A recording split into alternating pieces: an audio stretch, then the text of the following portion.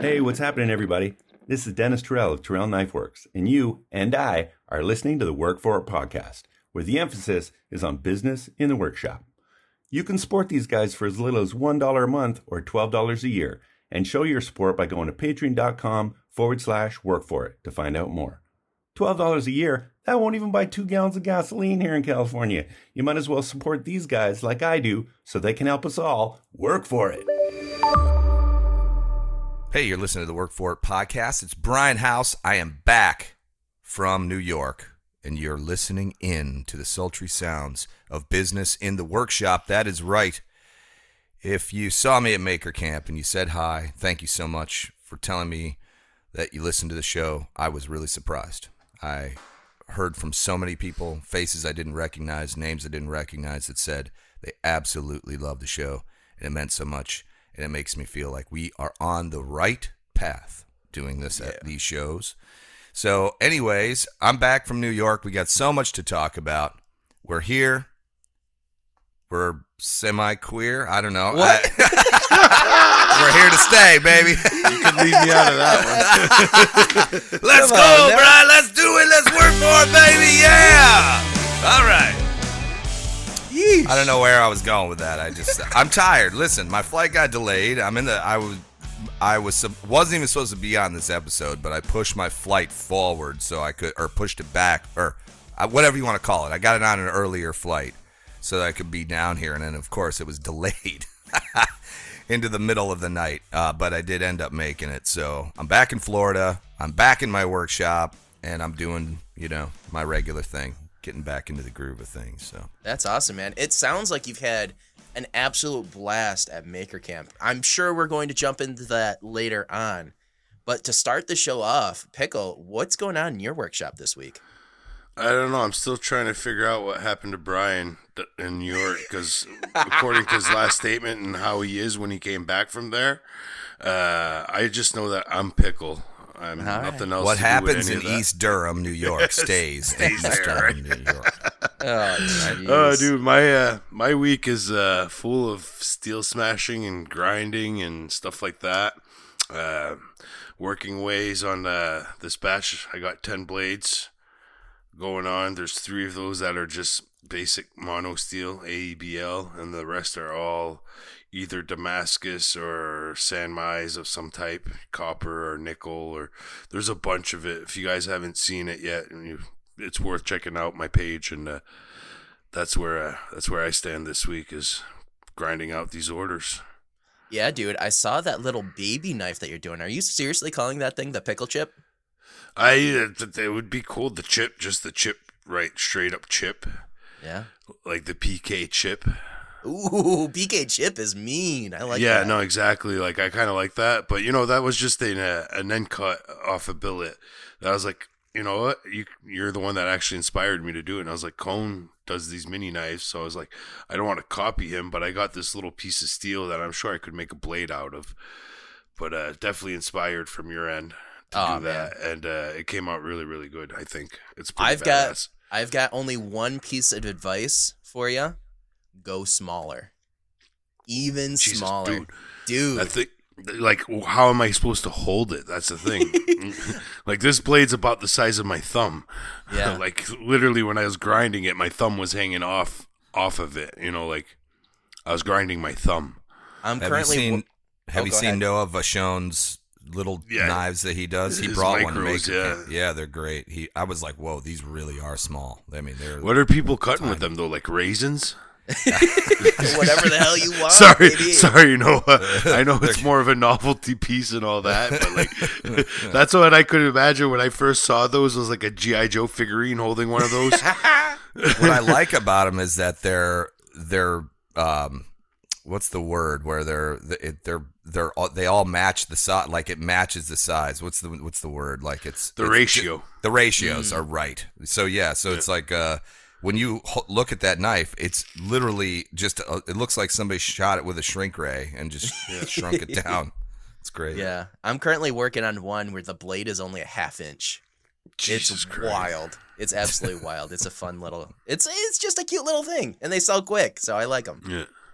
Yeah. Oh, mine sold pretty quick too. Like, the the end piece of that bar that I had left was from an order, and then I ground it, and then I test etched it after heat treat and all that. Actually, it wasn't even done yet. Yeah, I didn't even get it ground. I just showed Buddy that I'd gotten this custom, and I showed him. I was like, "This is what I cut out from the rest of that billet." You know, he's like, "Oh, what do you want for that?" And I just threw a price out, and he grabbed it. So That's awesome. Nice.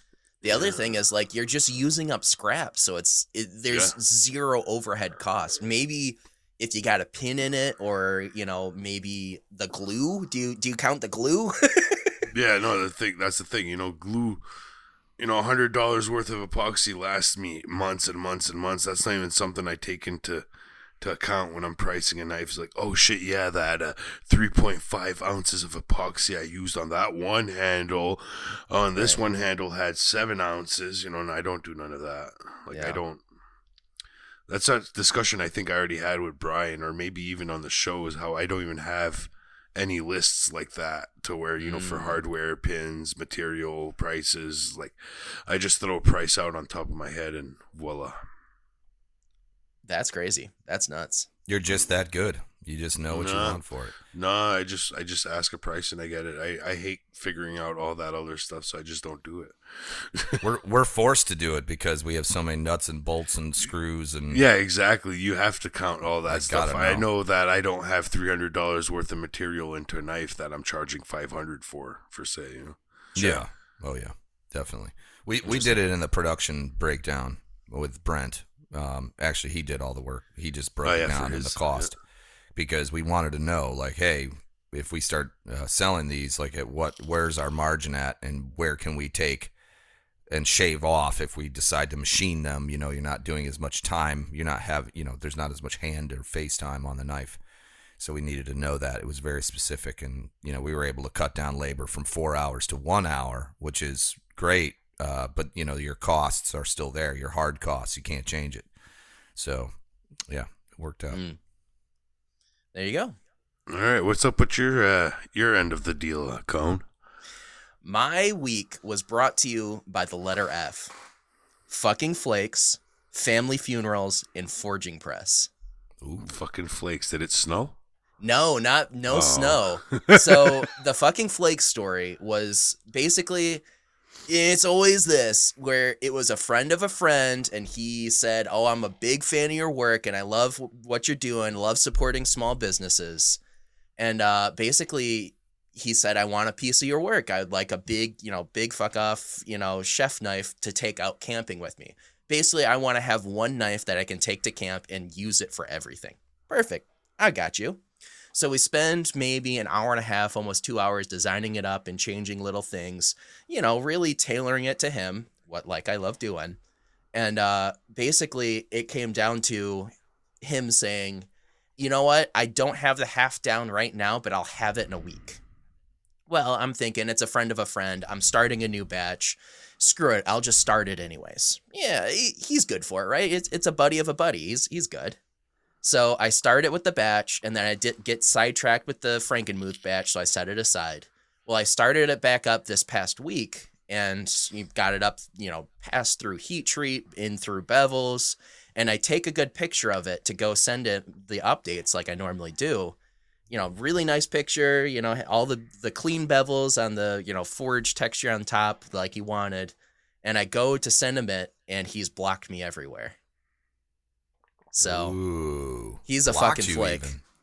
Blocked Yeah. you. Well, if he's listening to this right now, he's a fucking douche. Fucking flake. So basically what I did is I just made a little piece of content like, hey, I have this cool design, and we can make it to your handles, your colors, your handle material, whatever you want, and we'll do it like that. So, and it got sold. So I'm pretty happy with it. Hey. So It worked out. yeah, it all worked out in the end. So that's the fucking flake story. At the family funeral, we had Emily's grandma pass away, so we went to the funeral this past weekend. Really great seeing a bunch of people, hanging out with them.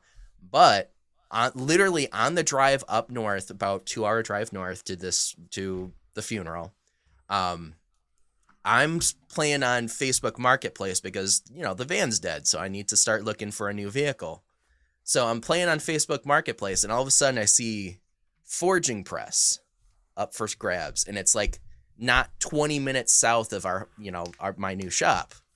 So I'm like, all right, well, let's go ahead and look at this. So I, look at it, look everything over. Looks kind of an old, cobbled together piece, but I mean, obviously it's stout. It looks good. So I start messaging them and tell them that I'm on my way north, but if you could hold on to it till Monday or Tuesday, I'd love to go and come out and look at it. So that Monday or Tuesday, it ended up being Tuesday, which was yesterday. So we went over after we got back from the funeral and got some more, like they took videos of them crushing boards and shit with it. So like, hey, it's functional, right? Cool. So we get down there on yesterday, Tuesday, and basically I walked in and, they're telling me all about it. It's first of all, this place is a giant fucking farm. The biggest one I've ever been on. I mean, it's got 3 barns that are like airliner hangars. Like, they're just gigantic. They've got all the toys. They had an anvil sitting out front that was at least 400 pounds. This thing was massive. Had to walk past that. Almost cried to walk past it. But, it is what it is. So we get inside, and he shows me it, and he's, telling me that his grandfather, who just passed away, built it a long time ago. They don't know hardly anything about it. It's just been sitting in a corner for, decades. And they tried to use it to, like, press some bearings in, and it wasn't enough for what they're trying to do. They're doing, like, tractor bearings. Like, it wasn't what they were looking for. It didn't have enough area, or what, I don't know what their problem was with it. So they ended up buying 100-ton, like, industrial size one. And they said, well, we don't need this anymore. So I'm looking at it. We're trying to move it. It literally takes my future father-in-law, Roger, and I, both of us, really reefing on this thing just to turn it, like to move it. So the thing weighs like 1,500 pounds at least. And we're thinking, shit, this is huge. This is way bigger than we thought it was. So, I mean, we saw it moving, we saw it working, and I handed him the money. This machine cost me $500. Absolutely, you can't even wild. buy the RAM motor for that. I mean, it's such a good deal. If I took everything off of it and just sold the steel, it would be more than $500. Yeah, like this thing was an absolute steal for sure. So he grabs their giant forklift. I mean, Apollo on steroids. This thing was huge. And basically, he lifted it up and put it in the back of the truck and said good luck, because we had no idea how we're going to get this thing down on the other end.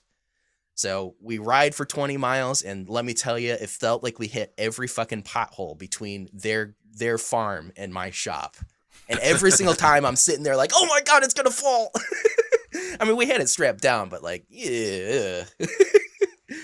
But we finally got there, and I start calling around to different places like Home Depot or, a couple renting places. Like, hey, you got a forklift or something we can borrow for a couple hours, whatever the price is. It'd be a lot safer to get a forklift to bring this thing down than trying to do what we ended up doing.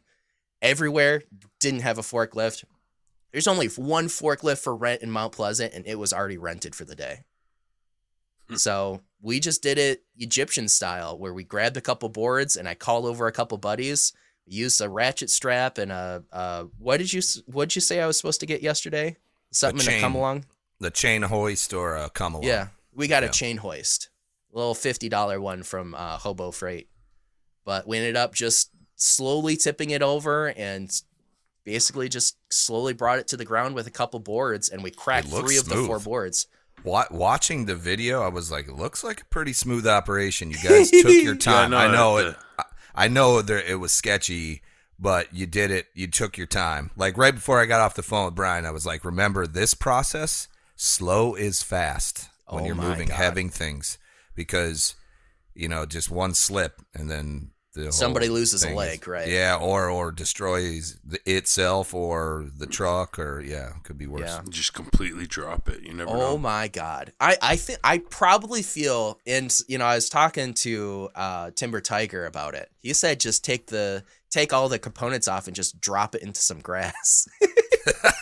That was his suggestion. But I've heard you know, smarter pieces of advice, Chris. I think he was screwing around. I think he was like so many people. I made 6 Yeah, reels no, about this yesterday, and people are saying reverse hard, brake fast. You know, that's just goofing. But yeah, we got it on the lawn. But we got the thing down, and it probably took us about an hour and a half. That time lapse makes it look a lot easier than what it was for sure. Yeah. But it's in the shop, it's sitting in its spot, and it's crushing hard, dude. I'm so excited. Yes, sir. We did some calculations on the piston, and it comes out, I think it's somewhere between 18 and 19 tons. Wow. Okay. So it's probably a 20 ton. Yeah. If you look at the calculations, like they make Rams in certain sizes and increments. Yeah. And 20 ton is one of them. So you'd be able to determine that, figure it out. If you're close to 19, then it's probably 20 tons. Well, so what it is it's the piston or the shaft inside is 1 1/8 inches, and the housing is 4 inches, and it's got 3,000 pounds of pressure. So that comes out to like 18.8, and then a bunch of numbers. Yep.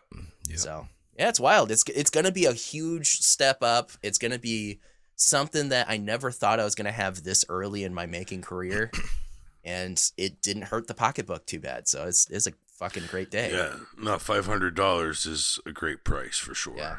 That's not hurting a pocketbook. It's gonna pay for itself in 2 billets. Real quick, yeah. You're probably gonna spend more on steel within your first few months than you did on the press. Right. Absolutely. Like stock up on steel and Yeah. get yourself some, thinner stock, some varying stock thickness as well too. Because you could play with your pattern a lot with different thickness of materials. If 1/16 versus 1/8 thick 10 series in Damascus will put a thicker, thinner, darker line in there. You know what I'm saying? Depending on how thick it is. Same thing with 1/4 inch or 3/16, whatever you're throwing in there.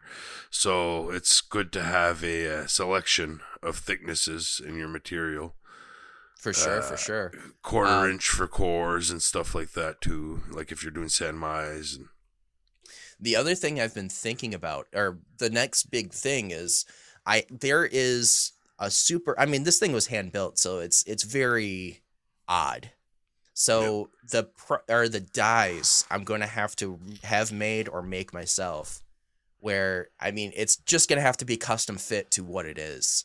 And so it's got what I've got currently set up is kind of like a drawing die. It looks like maybe it's a 1/2 inch, on the top and maybe 1 inch, on the bottom. So it's an offset. Basically, they gave me all the dies it had. Only these 2 are working, actually functional.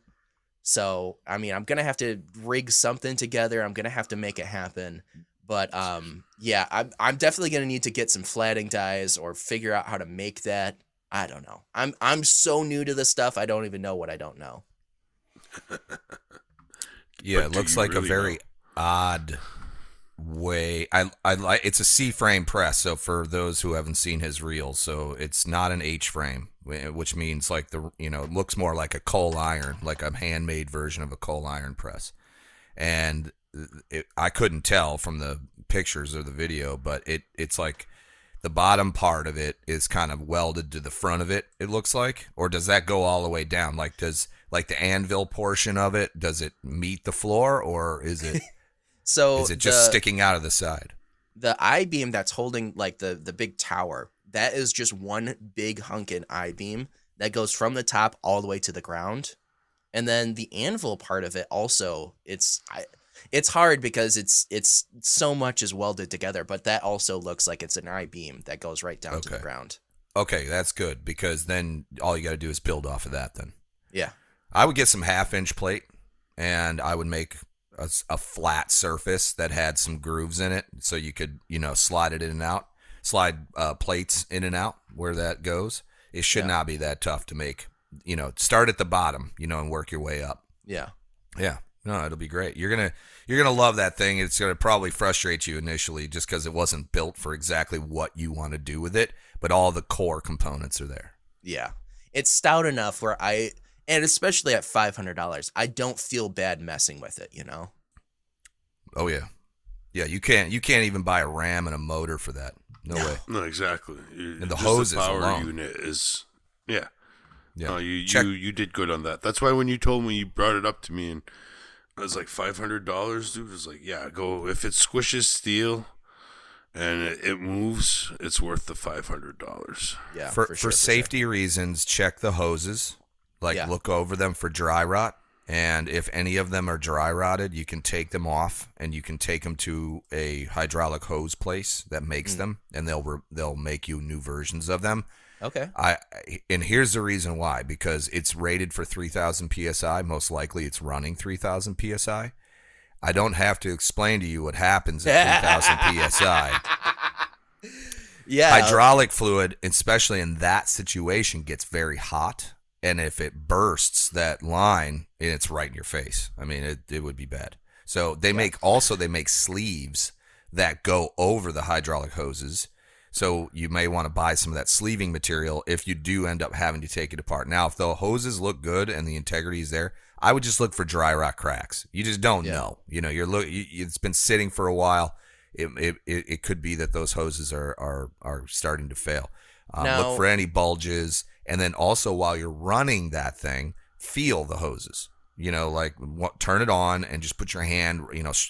Take your hand and make a C shape, and then stroke the hose up and down, up and down. Feel for any bulging, Brian. All right. And if I'm lucky, it'll. No, I'm gonna stop that right there. And if you're lucky. Yeesh. All right, we're done. You know what, guys? I'm starting to wonder what I got myself into by saying, let's join the Work For It podcast, Nick. It's a sausage fest up in here. Jesus. No doubt. All right. Daddy Well, wants some enough about my sausage. press. Brian House, you just went on a huge tirade through New York. I'm so excited to hear all about it. I don't even know where to start, but I'm going to tell you my favorite, like my most favorite moment at Maker Camp, and it wasn't even really at Maker Camp. It was, I fly into New York, I drive up to East Durham, New York, or East Durham, check in. I don't even get to my hotel yet. I run into Keith Drennan from the Working Hands podcast. Nice. And real quick side story. There was a period where I thought Keith was the Ben Stein of the maker community, right? Because he's very deadpan. He's, soft-spoken and whatever. I'm retracting all of that now. He is officially the Hunter S. Thompson of the maker community now. And if you don't know who Hunter Thompson is, he's the main character in the movie Fear and Loathing in Las Vegas. He also wrote the book Fear and Loathing in Las Vegas. And not because of the drugs, just so much because of the way he moves and the way he looks. And it was like, he's Hunter Thompson. I'm just convinced he's like the younger personification of that. It was great. Hanging out with Keith, we're trying to figure out the stands for the Apollos. So if you can imagine, somebody dismantled all the Apollo, my crate and everything. I think it was Chris Cash and Austin did this, and they have all my Apollos laying out in the Lincoln Electric tent. And we were going to weld up the stands and the bases to get them up off the ground. All the metal was cut, everything was ready to go, but there was no power. Like, we couldn't weld them. Keith says to me, well, Jimmy's got welders at his place. We can just take them all over there and we'll do it over there. And I turned to Keith and I go, Jimmy who? And he goes, DiResto. And I Jimmy. go, Jimmy. can I come with you? And he's like, yeah, let's go, And so we hop in his truck and load up all the gear. We hop in his truck and we drive like 10 minutes up the road, and we are in hallowed ground. Like I see the go-kart track, I see the house, I see the barn, I see there's landmarks that you just recognize. I've never been to East Durham, New York ever, and I'm recognizing places. We pull up to the barn, hop out of the truck, and walk through that little man door into the barn, with the stained glass window up top. And I hear from the other side of the shop, is that House? And I turn, and there's Jimmy, and he's coming over, and it was like, I didn't even know he knew who I was. I know he's been on this podcast before, but I did not know that he even really remembers, like, any of the stuff I've done. And it was such a warm welcome, and he was just all, we were just bullshitting, talking. We spent like 2 or 3 hours in Jimmy's shop. We welded up all the parts for the Apollo that needed to go, and met a bunch of really great people. The stories, I mean, this podcast would be 5 hours long if I had. I'm here for it. I hear you. It was great. And it was funny because I'm welding up these stands, and Jimmy is standing over me, watching me weld with his equipment, right? And he goes, "What are you doing there? Are you doing some C's, whatever?" And I go, "Yeah, I'm just doing like dimes. I'm making like zigzags basically because my welds look really clean." As nervous as I was, I pulled off some pretty nice welds. And Blacksmith Tools was there, so he's watching me, like he's literally like right over my shoulder. And he's like, "Yep, that looks good. That's what the man knows what he's doing, And Jimmy's asking me all these questions. I go, "Let me just stop you for a second. Why are you fucking asking me for welding advice? You don't need my advice." He goes, "Believe it or not," he goes, "No, he's like, you're using my equipment, and these are some of the nicest welds that have come out of that equipment." So he's like, he was genuinely interested in my settings and everything. And I'd never used that welder before. But imagine how nice those welds would have been if you had your Vevor welding lid. I was using his Lincoln Electric one. It was great. It was. I know, right? Great time. Yeah, it was like nicer equipment than I have in my own shop. It was really great.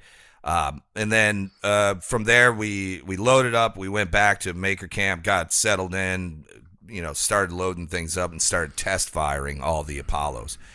One of the things I had not done was actually fired these forges before they left Florida. I did not have time, so I just was hoping for the best.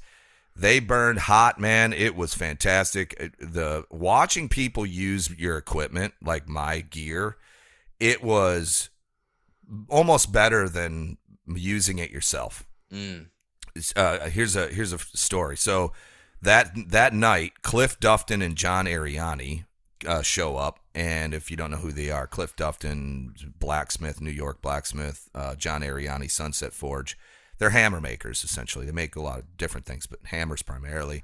And they show up, and I'm like probably 30, 40 feet away from them, and they're staring at my forge, and they're laughing. I can see John like making fun of it, kind of like, "What the fuck is this thing? Like, look at all the knobs and the shit and the bullshit coming off of this." And I'm like, "Oh, I'm going to go over and show him how to fire it." And then I notice Cliff, he's like turning on the propane. He's like, Cliff is a brainiac. The guy he's a lot like me. He's curious. He wants to see how things work. And I'm like, you know what? I'm going to wait. I'm just going to wait and see what they do with it. They fire it. They get it tuned in within like 1 minute. And they're both standing there going, "Holy shit. Like this thing is it's like a rocket ship. It's just heating up quick, even heats." And they're using it, and then I go over and introduce myself, talk to them a little bit, and then now we're forging. And every free minute that I got, I was in that tent with those guys, hovering for the most part, just watching and learning. And then, so anyway, it was great to be there. And then, of course, Jeff Fader shows up, and he's doing his thing, and he's making friction folders. One of the things about Maker Camp, like, it's really hard to explain unless you've been there.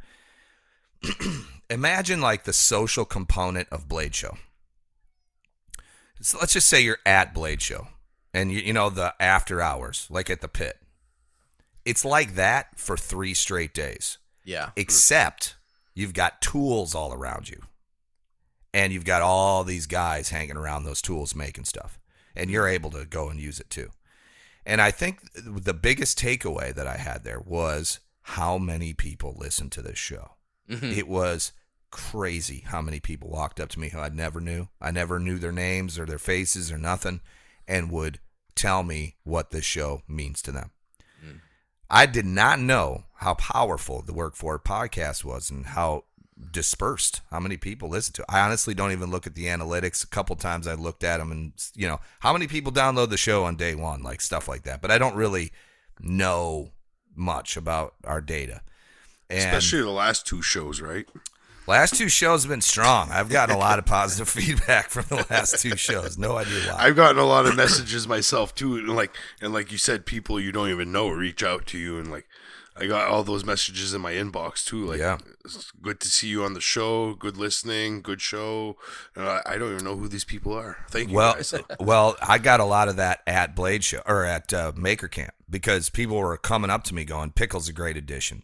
It was like I specifically called you out, and then they said you should get rid of that B Cone guy. He's a joke. No. Actually, multiple people came up. It was good. It was good talking to you guys. I'm out of here. See you guys later. Fuck you. You're cool. Fuck you. I'm out of here. Let me tell you a story, Brian. So I'm standing there in the forging tent, and an older guy, a little older than me, comes up and walks up next to me. He says, "I love your podcast." He's telling me all about it. His name is Willie Schmidt. He's going to freak out when he hears his name on the podcast because he loves the show so much. And he told me his story. He moved here from Argentina when he was 18. This guy's a classic example of the American dream being alive, right? Immigrant, comes from another country with nothing. At 18, he's washing dishes. He's doing, he's literally doing whatever he can do to make his world. And then now he's a successful person. And he told me about how much he loves you being on the show because we get to witness your rise up. You know, from beginning to stocking shelves at Target. He said it's important to highlight these things, and it's what's really interesting. We get to highlight it in real time, right? We get to see somebody actually doing it and listen to their journey. And what it meant to him was a lot because, and I get this a lot too, and this is common, but a lot of people like this, you know, this next generation coming up, you know, they're not, you know, they're entitled and they don't, you know, look, there's entitled people from every generation, believe it or not. Exactly. There is. It doesn't matter. Not everyone's driven. Not everyone is designed the same way. So don't look down on a whole generation just because there's more than one lazy boat. People from it. Yeah. Oh yeah. So, but what he was saying was that it was nice to hear somebody that's in their, you know, 20s and 30s doing this now and pushing now, and it sheds a beautiful light on that generation. I said, I agree. It's the same. It's amazing. So lots of positive feedback on the show. Lots of just absolute great stories that come out of Maker Camp. And if you're interested in going next year, I highly suggest you buy your tickets now. Get on there or go to Austin and start doing your reservations. Next year, we're going to do something even bigger than we did this year, where we're brainstorming it, Chris Cash and I and Austin and Keith, and we're going to do some fun stuff. I'm not going to announce it just yet. We're going to do some great stuff, though. We should do a podcast from there. We could do a podcast from there, and the setup that we're going to be doing there will easily translate to a podcast studio. And so, yeah. This like is interviews on the spot. Next year is totally going to be my it's right before my wedding, so this is going to kind of be the big, you know, crazy thing we're going to do right before it. Yeah, as long as you can pry yourself away for that weekend before, it would be great. Emily's got that shit planned a long time ago. God. I don't Here need we it. go. Come on, we're having fun. We're gonna go down and have a great time for sure. Yeah. Are we gonna have the Get Wet girls at Maker Camp or? Yo, It's more like the muddy sausage boys. see, I was planning on hiring out Britta. Britta. She's like occupied a lately, so. We did get rained out on Saturday. It rained for 20 straight hours, and Holy shit. so. And when I say rain, I mean like rain. Oh, Like, it was. I could muddy. imagine because we got good rain here. Yeah. And you guys aren't that far out. So Oh yeah, I that could same imagine. storm went north. It was headed your way. And here's what I really loved about the overall energy at Maker Camp was 20 hours of straight rain, literally flooding like six inches of water on the ground. And everybody is laughing and smiling and enjoying themselves, walking around in the rain, sometimes through the rain, in the mud. No one cared. It was cold. You know, it was like in the 40s. And people were just like, hey, this is great. No problem. They had to turn the power off at one point. So we were all just kind of standing there in the dark. Don't need power for a forge. No, you do. Actually, you do. My forge requires a power because it's got an air blower. The older forges, the Venturi what Nate burners didn't were offer fun. to back up his truck or anything like that and plug into his truck. No, I felt terrible for him. He was like, I asked him on Sunday morning. I go, was it cold last night? And he's like, yeah, it was cold because he's sleeping in his truck, So it was rough. Yeah, well, he had a tent pitched on the back of his truck too. So, well, that was the I smart don't know how move that because he held was up up to off. the rain. No, it did, and it was getting up off the ground is the key. You can't be on the ground. Yeah. I mean, it was nuts. I did get a chance to hang out with the very famous Jay Nielsen a couple times. Had lunch with him on Saturday, and then had I trained him how to use the Apollo, and so I'm standing there with Jay, and he's like, "Oh, you built this?" And he's kind of like off. He's like, he was trying to be nice, He was like standing there, like, "Okay," and then he's like. And then he says to me, he goes, well, I'm not a big fan of like square body forges, because they don't get the vortex. And I said, hold my beer. And I put a piece of cardboard in it and I lit it and I lit the forge and it just did that beautiful swirl.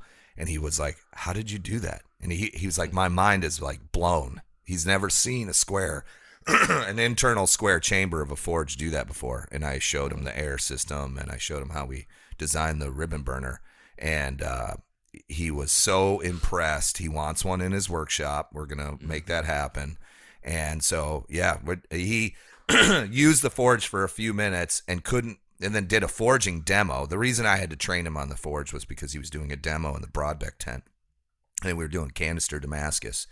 And the Broadbeck guys were so kind to us, by the way. They Sweet. Treated us great. Yeah. Ryan helped with a bunch of stuff because I was borrowing shit from them and whatever else. And the Coal Iron guys, too. They fantastic. Nate and the whole crew. Oh, my gosh.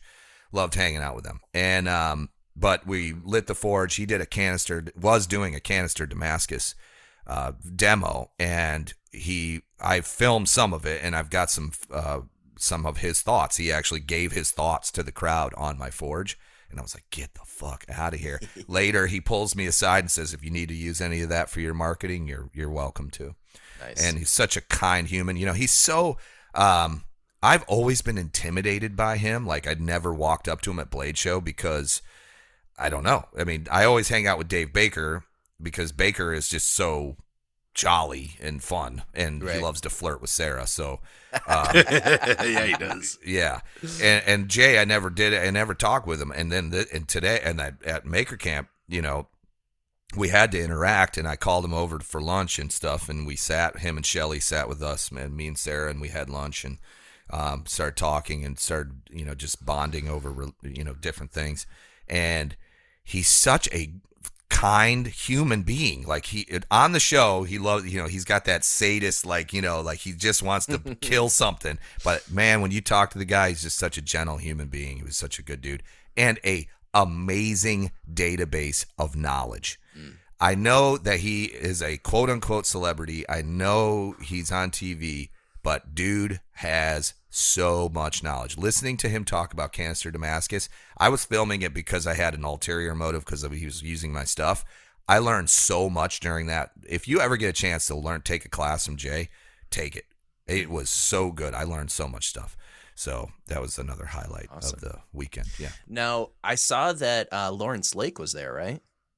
I had a hard time telling. Yeah, I had a hard time telling the difference between him and Dennis. But yeah, Lawrence was there, of course. Had a blast with Lawrence, always do.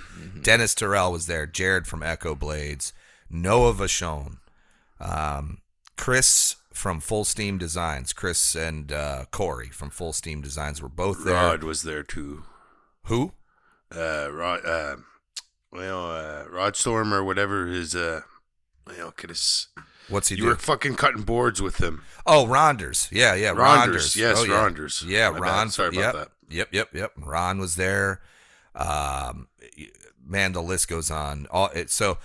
The Makeshift Podcast with Chris. I think I said the wrong one. So Makeshift Podcast is Chris and Corey from Odyssey CNC, Chris from Full Steam Designs, and then Keith Drennan, Tony from Woodland Iron, and Chad Custom Creations, even though he's not on the show so much anymore, from Working Hands Podcast was there. So you got a lot of podcast guys hanging out and all talking and everything. It was great. Green Street Joinery was there, Heavyside. I mean, the list goes on. Pretty much everybody you watch on Instagram and YouTube was there. I mean, it was just... And it's not just blacksmithing. That's the thing, No, too. no, just It's a lot of everything other stuff. and their mothers and everything. Just it's amazing. Like I seriously have been watching it for past few years, like roll out over Instagram. Yep. And I had said that I was going to make it this year, and unfortunately I wasn't able to make it. But next year I'm definitely signing up for Makers Camp. Like I ain't missing out. No. I think you could drive. Oh yeah, I could definitely drive. I don't think it would be too far for. I looked at the map. It's no further than going down to Nova Scotia like I did a few weeks ago when I went and hung out with Lawrence and all them. Mm. So, it's no further than that. I think it's actually less of a ride. Yeah, I am thoroughly impressed with. I think what I expected and what actually was there was two different things. I had no idea how organized it was going to be, how well supported it was going to be. I felt very supported always. If I needed a set of hands to do something, there was like 20 sets of hands always to help. It was such a well done event, and I want to watch it grow and be a part of it. And so Austin and myself and Chris Cash, we're all going to get together and brainstorm ideas for next year. Nice. You know me, I always got to somehow end up in a leadership role. You know how it goes. But Well, Because Pickle, you're just so damn good. I love it. Pickle, you were just talking about going over to Nova Scotia to see Lawrence Lake. Why don't you tell us all about Maritime Knife Supply? For some reason, I had a feeling that was coming up. Oh, come on, we got to get him in. But no, I was gonna ask Mr. House if Lawrence had brought any goodies with him to Makers Camp. He brought some giveaways. Yeah, he had some pad and pencil type deal and a bunch of stickers and suckers. He was walking around with like little candy bags and giving them away to all the kids. It was great. Nice. The man knows how to promote, so it was. Oh, awesome. he definitely does. He is very, very well educated on all that stuff. I think like he knows his way around how to get to people, and just be there for the community, and not only get their attention, but like get them personally as well too, because he does take the time to deal with all of his customers. If he could do it face to face, he would. But, we live in a virtual world now. So that being said, is Maritime Knife Supply is, in my opinion, the best knife supply shop for all your knife making needs. I'm not just saying this because Lawrence is a good guy. He's a good friend. He's been good for me and everybody else. I'm saying it because it is true. You don't have to go around and shop 4 different sites to get your order completed for what you need in your shop. You could literally pretty much get everything you need, from your steel, your handle material, your tools. You could get a bunch of stuff from there. You could get kilns. You could get, name it. You guys got something to name? Yeah, I do. Yeah, I do. So we collabed with Dennis on the sharpening system, and so then he shipped a whole bunch up to Lawrence to sell in Canada. So you don't have to, Lawrence will take care of the duty and get it over the border. And he does a lot of that stuff too for the community. Like he helps the Canadian side of the community get access to some of these things that are not necessarily easy to get for us without a crazy fee, like shipping and all that stuff and brokerage fees and all that jazz. Like it's a nightmare, like logistical nightmare. And he takes a big part of that out for us, because like you can't get gator piss over the border if you order directly from them, right? Well, Lawrence made it happen, and now you don't have to worry about all that jazz. You could just order it directly from him. Nice. Go to maritimeknifesupply.com. And if you want to add an awesome piece of steel to that library of materials that you could build a knife out of, make sure you hit up bakerforge.com. Coy and his Warlock warriors in their workshop building the most beautiful and well-crafted steels for your next knife project that you can sell for 10x. I guarantee It will take your knife making to the next level. Go to bakerforge.com, and if you use WFI10 at checkout, you'll get 10% off, and there's no limit on that. So, buy $1,000 worth of gear, you can get $100 off. That's a pretty cool thing. And then also our new sponsor, Pelican Paste. When you got that knife all done and shiny and perfect, and you want to keep it that way for you and your customer, make sure you coat it in Pelican Paste. Travis Haynes and his minions working, making, filling tins, and doing their thing. Pelican Paste is different than all the other waxy, oily products that end up in a tin. It is a hard shell wax that you heat up, add to your projects, and then it bakes in and coats like a shell around whatever you're working on, protecting it from corrosion and buffs to a shine. It's a beautiful substance, and make sure you go grab some at pelicanpaste.com. And get this, if you use WFI10 there too, 10% off. WFI10. 10% off. WFI10 for 10% off. Pelicanpaste.com. Tell Travis the boys over at Work For It, the Sausage Party, sent you. I feel like we're going to get made fun of for that opening. Let's be honest. That's fine. Where in the world? You've known me for a long time, Brian. You know I don't give a shit about that. If people are making fun of me, I'm on the right track. I'm on the right track, baby. That's right. All right, guys. Speaking of that, real quick though, I want to do a couple of things. I really want to help these other podcasts that are out there, and it's not because they need help. It's just that I want to shout out Working Hands Podcast for real. Like, I listen to that podcast. It's a fantastic podcast if you're working, making anything. It's not knife related per se, but it's woodworking and making and blacksmithing and all these things. So go out, check out Keith and Tony at the Working Hands Podcast. And then also make sure you listen to Makeshift. One word, Makeshift, with Corey and Chris. They're always talking about something interesting. And in fact, I think tomorrow night I'm recording with them. And we're going to do a Maker Camp recap. Nice. So make sure you tune into that episode and follow that crew. That's it for now, I think, on podcasts. Oh, I'm going to shout out one more. This is a recommendation from Dave over at Make Something. Make Something, I think, from Making It, the podcast Making It.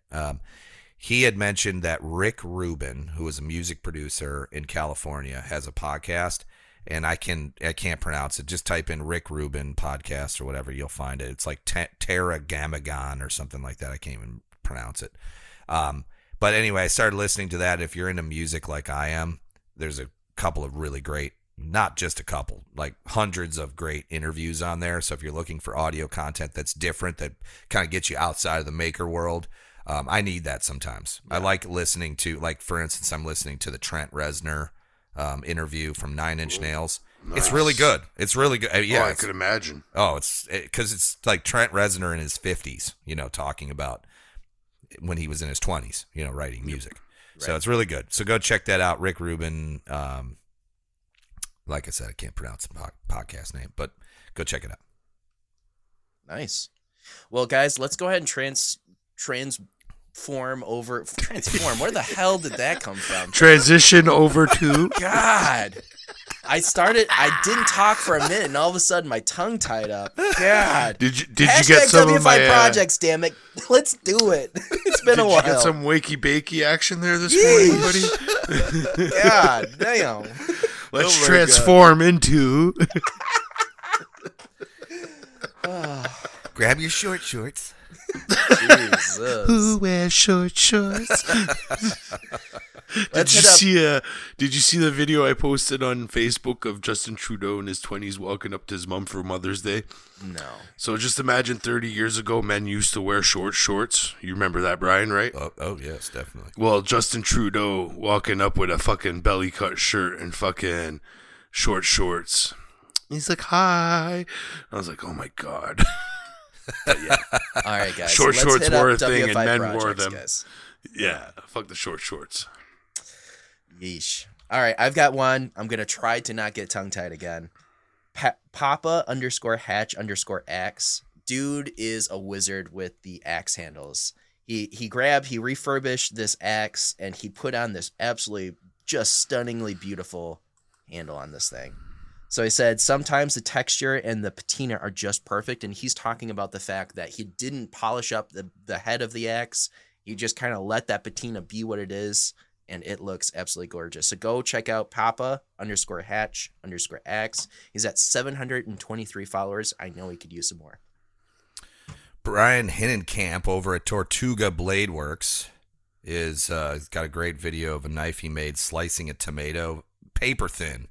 You can see all of the layers of steel that he put together, forge welded, and then sliced into that tomato. What I love about WFI Projects is that post came from November of 2022. It's just feeding it to me now. Thanks so much, Instagram. You're the best. I think that's a knife that he actually did maybe with his son or something like that too. I think that was a project. Like, now that you say that, back in 2022, and I'm looking at this Damascus, that kind of rings a bell. Yeah, this post must have went semi-viral. It's got 1,577 likes on it, so Nice. It's definitely one of those that did really well for him. So that's great. Yeah, I sent out one of my PK EDC buddies to him. Nice. Oh, did you? Oh, fantastic. Yeah, All right. we worked a trade. He's going to be sending me one of his EDCs, and he got one of mine. And we got Nuge. Thomas Nuge is getting one as well, too. Nice. I saw Nuge this weekend. Nice. Lucky. He's very handsome. It's that New Jersey in him. Right. You know what's funny is we're such knife nerds. Like, the second we see each other, we're like pulling our knives out of our pockets and like looking at handle fit up and shit and like talking about all this nerdy stuff. It was great. We did it right inside of the Maker Swap tent too, and we were just like clogging it up. People were like trying to get around us, and we're like, "I see how you did that. You put your handles like right up against the edge there. It looks good. It's like really nice and tight fit. It looks great." People are like, "Get the fuck out of here, you knife nerds." Hey, before we go further with these projects here, like, I only see top posts. I'm on my computer. Don't on do it on the Instagram. computer. That's the problem. You got to do it from the phone. You got to, unfortunately. Okay, well, I think. hold Look, on we a have to second. teach this newbie how to do #WFI projects over here.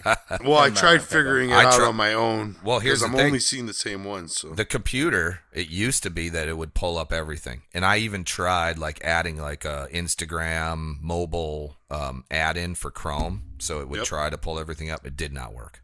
The only see, way to even do it on was my phone, I'm only getting top posts and recent top posts. I would do can't go through the I whole always list. do recent top posts. That's just the best we can do. Actually, I do see more here, though. Yeah. I'm going to shout out HT1 Metalworks. I love this guy's work. Have you seen him? He does the like all the navy brass pours with all the logos and stuff on it. Oh, that's interesting. It's like melted metal. You guys saw that I made those copper lightning bolts for Maker Camp. Yeah. And I was wandering around with those in my pocket and giving them away to everybody. I was trying to give them away to people that like would really appreciate them. And I gave one to Matt Stagmer. You guys know who Stagmer is? Oh, yeah. He has a YouTube channel called That Works. And so I gave one to him, and of course he goes over to his engraving setup because he does all that hand engraving, and he engraved the lightning bolt with a pattern on it and then gave it back to us. It was Nice. so cool. Nice. But HT1 Metalworks, it's HT1 like the number one, and then Metalworks. He specializes in U.S. Navy trench art, using special and rare techniques to create art pieces. And if you go check him out, it's really interesting. I love metal casting. I'm getting into it more. I'm using my induction forge. I was talking with the Onefinity guys this weekend because they saw my reel about milling graphite in a CNC, and they were super intrigued. Like, I started hanging out with Morgan and Stone from Onefinity. I had breakfast with them one morning. By the way, Maker Camp, one more thing about Maker Camp is it doesn't feel like you're doing business. You're doing business. There's a lot of business happening in that room. It was really cool. So I had breakfast with the Onefinity guys, haphazardly, didn't know it was them, just sat down. And then they were like, "Oh, I saw your reel about milling graphite," and then it just went into a whole thing. Because see, they don't think like that. Those guys, they think like milling wood and making cutting boards, and they're trying to get out of that market. Not out, but like they're trying to expand into a different market. And I'm like, yeah, man, graphite. So That's wild. Cool, That's cool, awesome. cool. and get this, they're one of their guys lives like 2 hours north of me, Nice. so he's gonna come down and hang out in the shop. Nice. So, Pickle, did you get one figured out yet? I did, and this is somebody like I know he's been shouted out before 1,000 times, probably. I hear him all the time, and his work just blows my mind, and I like what he does. Can I guess who it is? Go right ahead, my man. Is it Stormlight? Absolutely fucking right. Are you looking at the post where he's got the 4 posts or the 4 pictures, Yes, and it's exactly the one I was going to pick next? The transformation of everything, the Oh, deep man. edge in there, and you look at his other stuff too, and it's just like everything's just so different. Like this other picture where he's got the discs that he did on the lathe next to his beads. Those are amazing. Yes. There's just I don't know the colors and all that, and the materials and what he's doing with it. All these scrap ends of steel and transforming them into items that are sellable and people want. You know what I'm saying? And I'm actually all of this reminds me I had kind of forgotten Darren. I'm sorry. I'll get that packed up for you, but I'm sending him some offcuts and a decent like a 10-inch bar of Damascus core copper my that I had a little leak in, and I didn't want to make anything out of it, so I figured I'd send that out to him. How many followers does he have now? I know he's Darren has 3,000 something. He worked his way up pretty quick. It's up to 3,078. Nice. Something to take away from Stormlight, I think, is how he achieves his finishes. Because he's very experimental. Right. So if I get it that if you just are into knives or whatever, and you're like, oh, that's just not a knife, or but look at his finishes and the colors he gets. Yeah. And then go talk to him or read about how he does it, because he shares his process. Yeah, it's wild. super interesting. Yeah, it's very interesting. And to watch his rise up, by the way, because Pickle and I had kind of a hand in getting him some equipment about a year ago. And well, I was going to buy a screwdriver from him. That's how that all started. Yeah. I was going to buy a screwdriver from him, and I forgot what the price was on the screwdriver or whatever, but he went through that whole family situation where he ended up having one of his children as a full-time child now because the passing of his ex or something like that. And I was like, you know what? I could buy that screwdriver from you for whatever, $100 and change, but if I send you a grinder in exchange for it, could you make more money than that $125, And then he agreed on the deal. So, and it's true. That grinder allows him to make product faster and more efficiently and make him money quicker. So I figured that was a good shot, so I shot my shot on that and figured, if I could help him out that way. So I sent him the grinder frame and all that. Brian sent him some attachment parts, the D-plate and all that stuff. And yeah, it's the first like BA Shredder Revolution Franken grinder. The BA Revolution.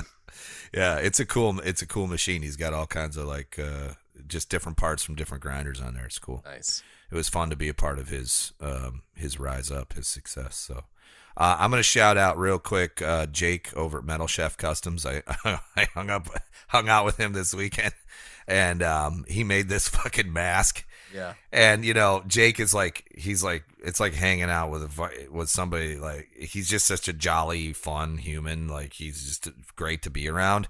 And then he puts like that a mask. cartoon. Yeah, he's like a cartoon. And then he puts that mask on. It's like, oh yeah, he's gonna kill me in my sleep. That's how this works.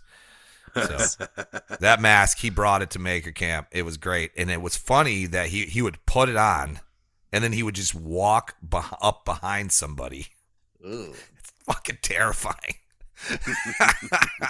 And to watch people's like reactions, it was just great. So. Oh, hey. Brian, do you happen Yeah. to have a dad joke? Of course. Let me just pull up my dad joke. Let me pull up the database. Speaking Database. of dads, I hear the Art of Craftsmanship has a new, I guess he was already a dad to begin with, but has a new baby. That's kind of Oh yeah, the brother, Devin. Yeah, Yep. he just had another child. So congratulations, Devin. I hung out with Dustin, his brother, Yep. this weekend. All right, here we go. I'm in a band called Dyslexia. Oh yeah. Yeah, we just released our greatest shit album. So just for those of you who are a little on the slow side this morning, it would be greatest hits, but it's shit album because that's dyslexia turns all the words around. Thanks for putting those dots nice and close there, Brian. Hey, sometimes I gotta explain some stuff to these guys. You never know. I got one for you, Brian. Okay, yeah? Go for it. Why'd the chicken cross the street? Why is that? To go see the dummy. Nah, I wasn't done. Oh, my bad. I was gonna say that's pretty elementary, but okay. Okay, let me start over. Okay. Okay. And you fucked this up for yourself, Cone. So this is directed only towards house. Okay. I say Brian, and you both answer, so I got to get used to that. Yeah. So yeah, why did the chicken cross the street? Why? Why did he cross the street? To go see the dummy. Who's the knock dummy? knock? Who's there? Not the chicken. My other favorite one. All our Texas listeners will appreciate this one. Why did the chicken cross the road? No clue. To prove to the armadillo it can be done. If you live in a place like I do that has a lot of armadillos, Texas also does. You see a lot of armadillo roadkill, and it's like, how the fuck can these things not run across the street? Like they just can't. They get nailed. So all right, listen, real quick. I've got to pull up Patreon because we got a question in there, no doubt about it. And I want to say thank you to all our patrons who are supporting us. And let me pull up the active patron list. I've got a big surprise for the patrons, the active patron list. All right, so you guys know Ryan from Gnome Hammer Forge. Oh yeah.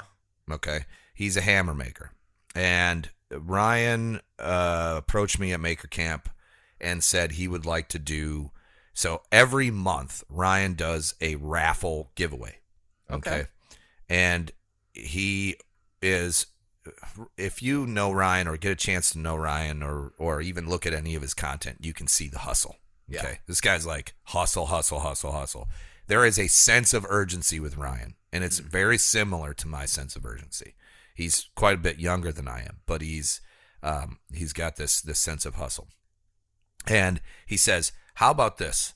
I will give an entry into my raffle to every one of your patrons every month. Yo. Okay?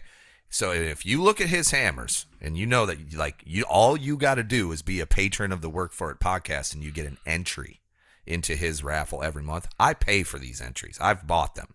Yeah. And I've not won yet. So I want to, but I have yet to win one.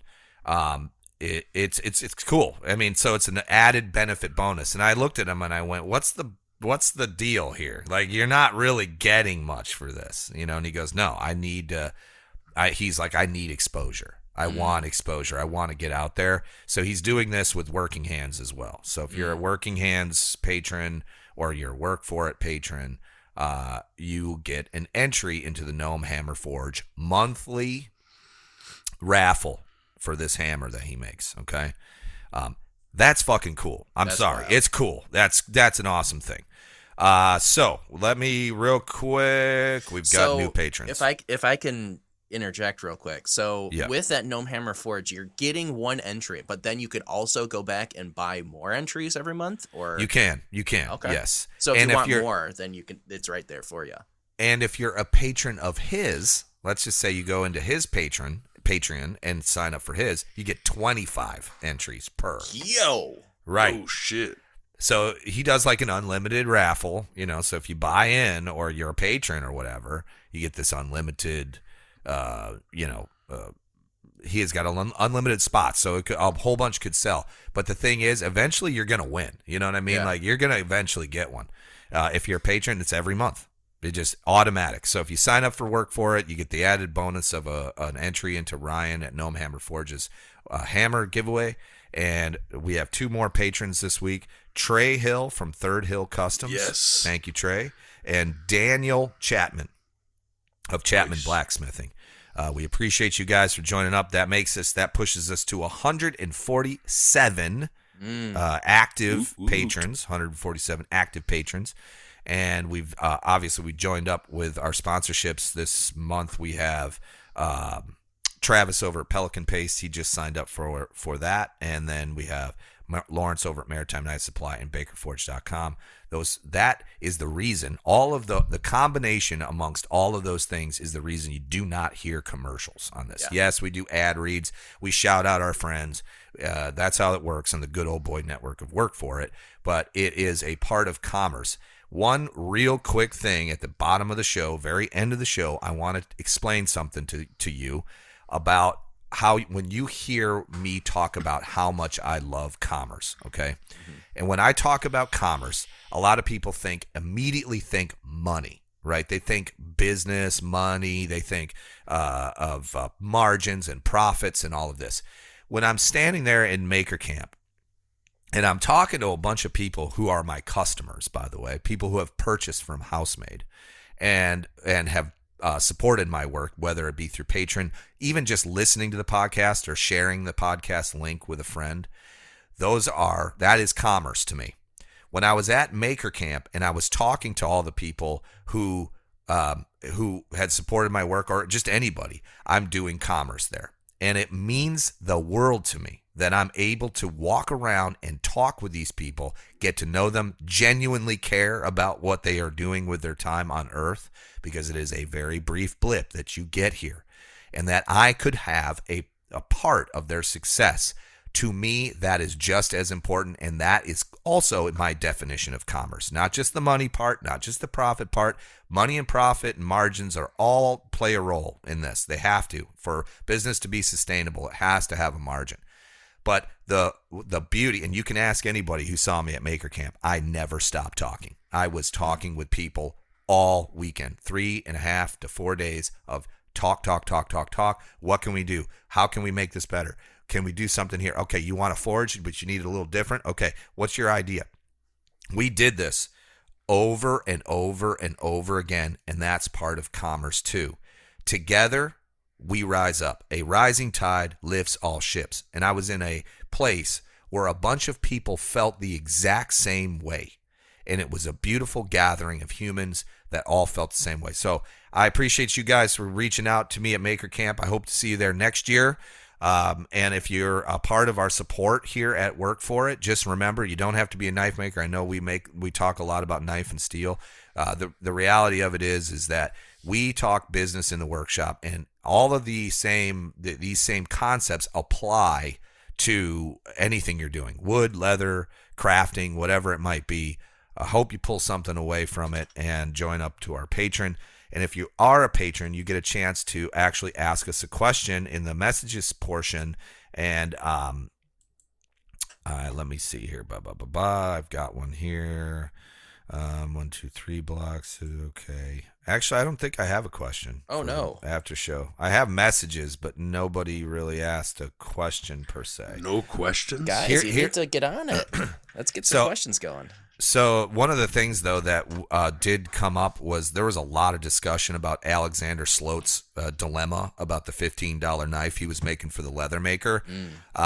And a lot of comments below that post, people talking about, his approach, to it. So I appreciate everybody who kind of wrote in. Brian Hinnenkamp wrote in a bunch. Yeah.